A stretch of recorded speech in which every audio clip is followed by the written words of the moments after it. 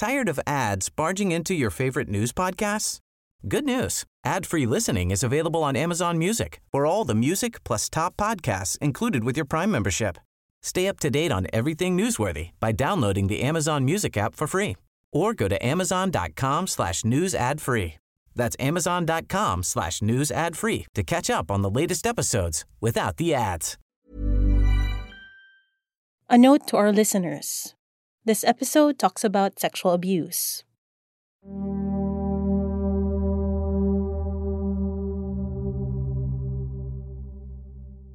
This could be hard to grasp and even difficult to believe, but practically 1 of every 5 Filipino children aged 13 to 17 have experienced sexual violence.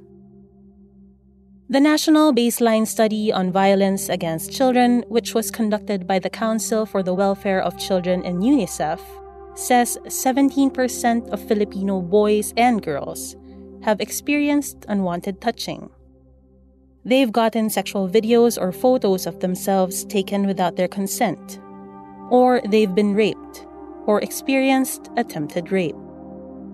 There's one key problem: the law. We are shocked that Filipino children are so vulnerable, but the legal age of consent for sex in the Philippines is shockingly low. It is, in fact, one of the lowest in the world.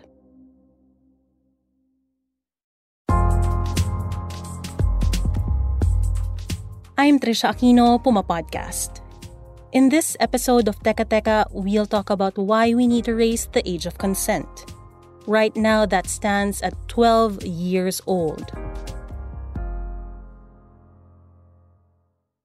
Republic Act No. 8353, or the Anti-Rape Law in the Philippines, is by now 24 years old. Hinighlight niya pa, or mas lalo niyang pinalalim yung mga crime na naka-establish sa ating revised penal code tungkol sa rape. That was Attorney Mia Andal Castro.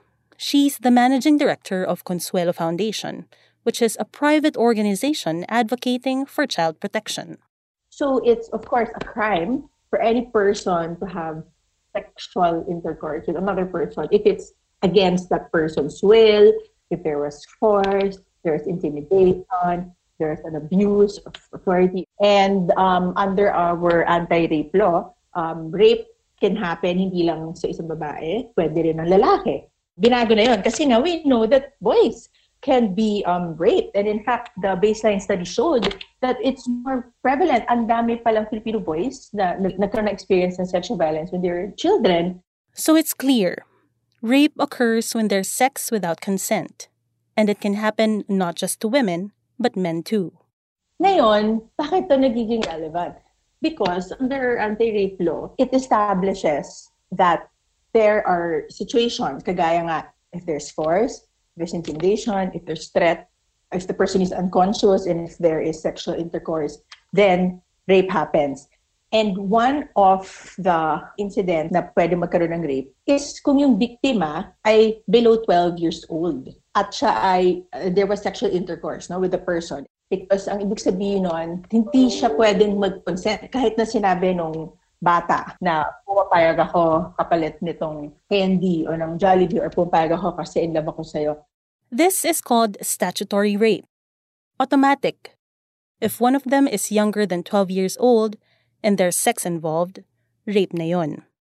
All the prosecutors need to prove would be yung kanyang edad at saka yung act ng sexual intercourse. Hindi na kailangan patunayan yung pinilit siya or linoko siya, sinaktan siya. But child rights advocates have been saying for at least a decade, may mali yata sa batas. Kahit tayo rin naman mapapaisip, di ba? Talaga bang pag 12 years old na ang tao, kaya na niyang magbigay ng consent sa sexual act? Here's Child Protection Specialist Sheena Base of Educo Philippines. Educo is an international NGO that works on child protection, education, and early childhood care and development. So though meron na tayong anti-rape law at nagsasaad yung mga ibang stipulations doon sa anti-rape law na kahit daw yung offended party ay 12, pero pag inasawa ng perpetrator, nullified yung kaso. So maraming butas pa rin yung batas na yon. That is why 2 years ago, inumpisahan yung pag-push na pagbabago din sa batas na yon. She's referring to House Bill number 7836. The House of Representatives approved it on third and final reading in December. The legislation raises the age of statutory rape to 16 and amends the anti-rape law. Marami kasing nakakalusot na nagagamit ng mga perpetrator yung age of consent. The Senate is also consolidating its own versions of the bill. If Congress passes this legislation, it would effectively bring to this millennium laws that were from the 1930s in the case of the Revised Penal Code and from the 1990s in the case of the anti-rape law. Pero gaano katagal na ba ang konsepto ng age of consent? Here's Attorney Mia. Matagal na itong konsepto ng age of consent nagsimula. Panahon pa ng mga Greek-Roman periods. Yung Roman tradition ng panahong yon was setting the age of consent, sexual consent at 12 years or 14 years, depende dun sa parang sitwasyon or puberty age ng bata or whatever. And meron ding mga scholars who also found the earliest evidence na ano ba yung mga recorded age of consent noong panahon. There was also a minimum that they saw was 7 years old. So of course, this was like in the olden times. Tayo bilang isang naging country na na-occupy ng Spain, di ba, ng Amerika, yung ating mga laws on crimes, yung mga ganyan. Doon din siya binase, no? Yung ating mga naging model for these things. During the time naman kasi, di ba, we had mga panahon na ating mga ninuno na, they really married much earlier. Our laws are a reflection of society in the current, situations, problems, issues that need to be addressed. And maybe at the time that was sufficient. But right now, we feel that hindi na siya akma. Today, we have one of the lowest ages of consent in the world. In fact, we have the lowest age of consent in Asia. But what exactly will raising the age of consent do on the ground? How will it affect Filipino children? There has been this very, very common phenomenon of grooming. Kung saan mga pedophilia, kukunin nila yung loob ng isang bata na galing sa low-income na pamilya, magpapakitang gila sila kunyari sa pamilya, na kunyari tinutulungan nila. Very common talaga to, as in first hand, no? Kami sa Consuelo, marami kaming proyekto, especially nung sa Yolanda, no? Napunta kami sa mga pinaka dulo-dulo na liblib na parte ng ating bansa. And nakikita namin yun na may mga foreigner na nagpupunta doon, tapos bibigyan nila ng regalo, cellphone, si nanay, si tatay, tapos akala naman, syempre sila, di ba, hindi sila ganun ka napaka-trusting paminsan, di ba? Isipin, ay, ang bait. And then kukunin yung loob ng bata. And then later, kapag 12 na, yun na, they will sexually abuse them. And they know kasi later na nako-confuse yung mga children. Most of the time, no, it's a lot of these instances, the perpetrators have a trust relationship. May pinagsamahan or something, kaya napapahulog yung loob ng bata. Perpetrators often use lambing or sweet talk to coerce them. Nangungulit sila. They use blackmail, saying, kung mahal mo ako, ibibigay mo ang sarili mo sa akin. Nambobola sila o namimigay ng regalo at tulong. It's important to note that these are the most frequent methods used. Not drugging or giving alcohol, not sudden attacks, and not physically hurting the victim. We'll find out why later.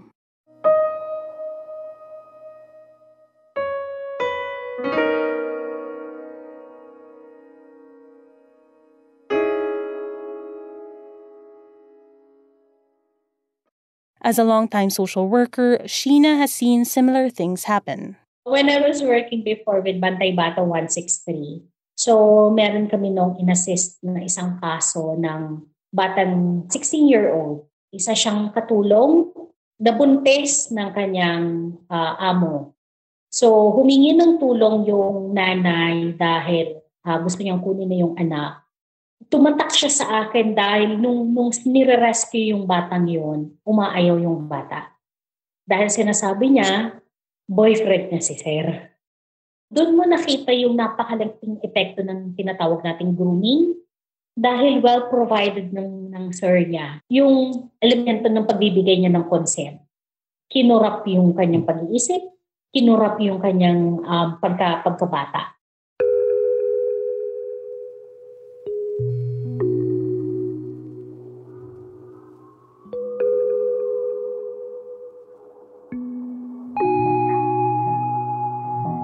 These realities are why increasing the age of sexual consent is so important.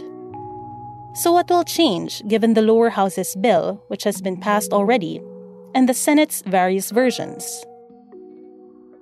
Number 1. Tataas ang age of consent from 12 to 16. This alone, says Attorney Mia, will have a huge effect when it comes to child protection.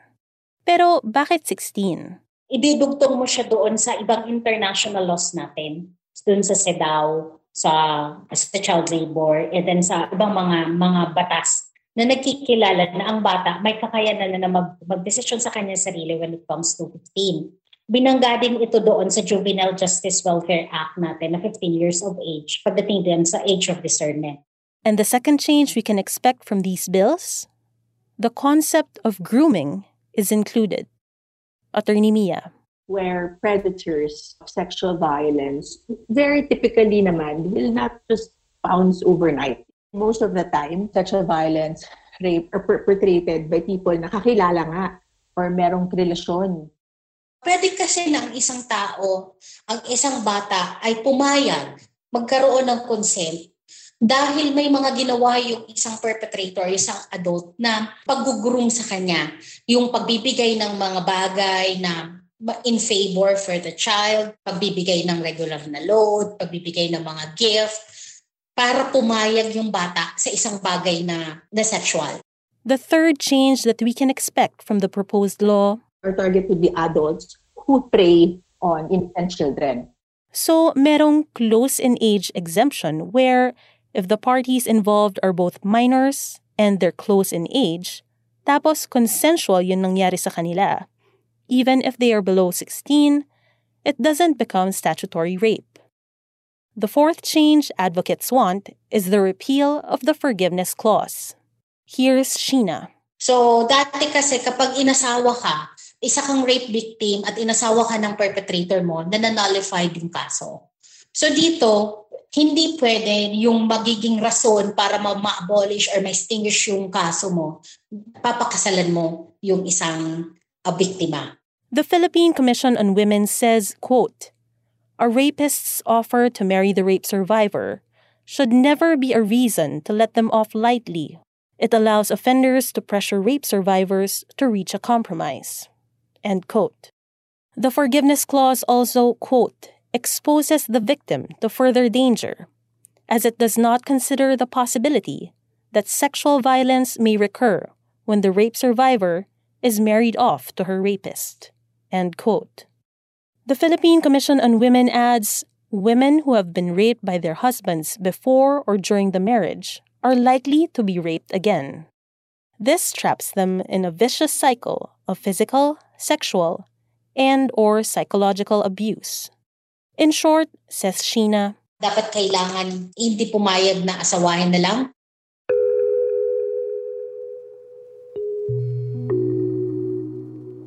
Sexual violence, especially against children, has a dire and long-lasting impact on victims.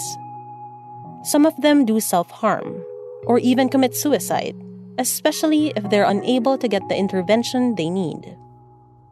Unfortunately, laganap ang sexual violence all over the Philippines. You only need to go to your local police women and children's desk to see. Which is why child rights advocates are asking our lawmakers, let's strengthen the protection we afford our children. They add, it is long overdue. Ako po si Trisha Aquino, Puma Podcast. You've been listening to Teka Teka. This episode was produced by me and edited by Carl Sayat. Subscribe to Teka Teka and Puma Podcast on Spotify, Apple Podcasts, or your favorite podcasting app.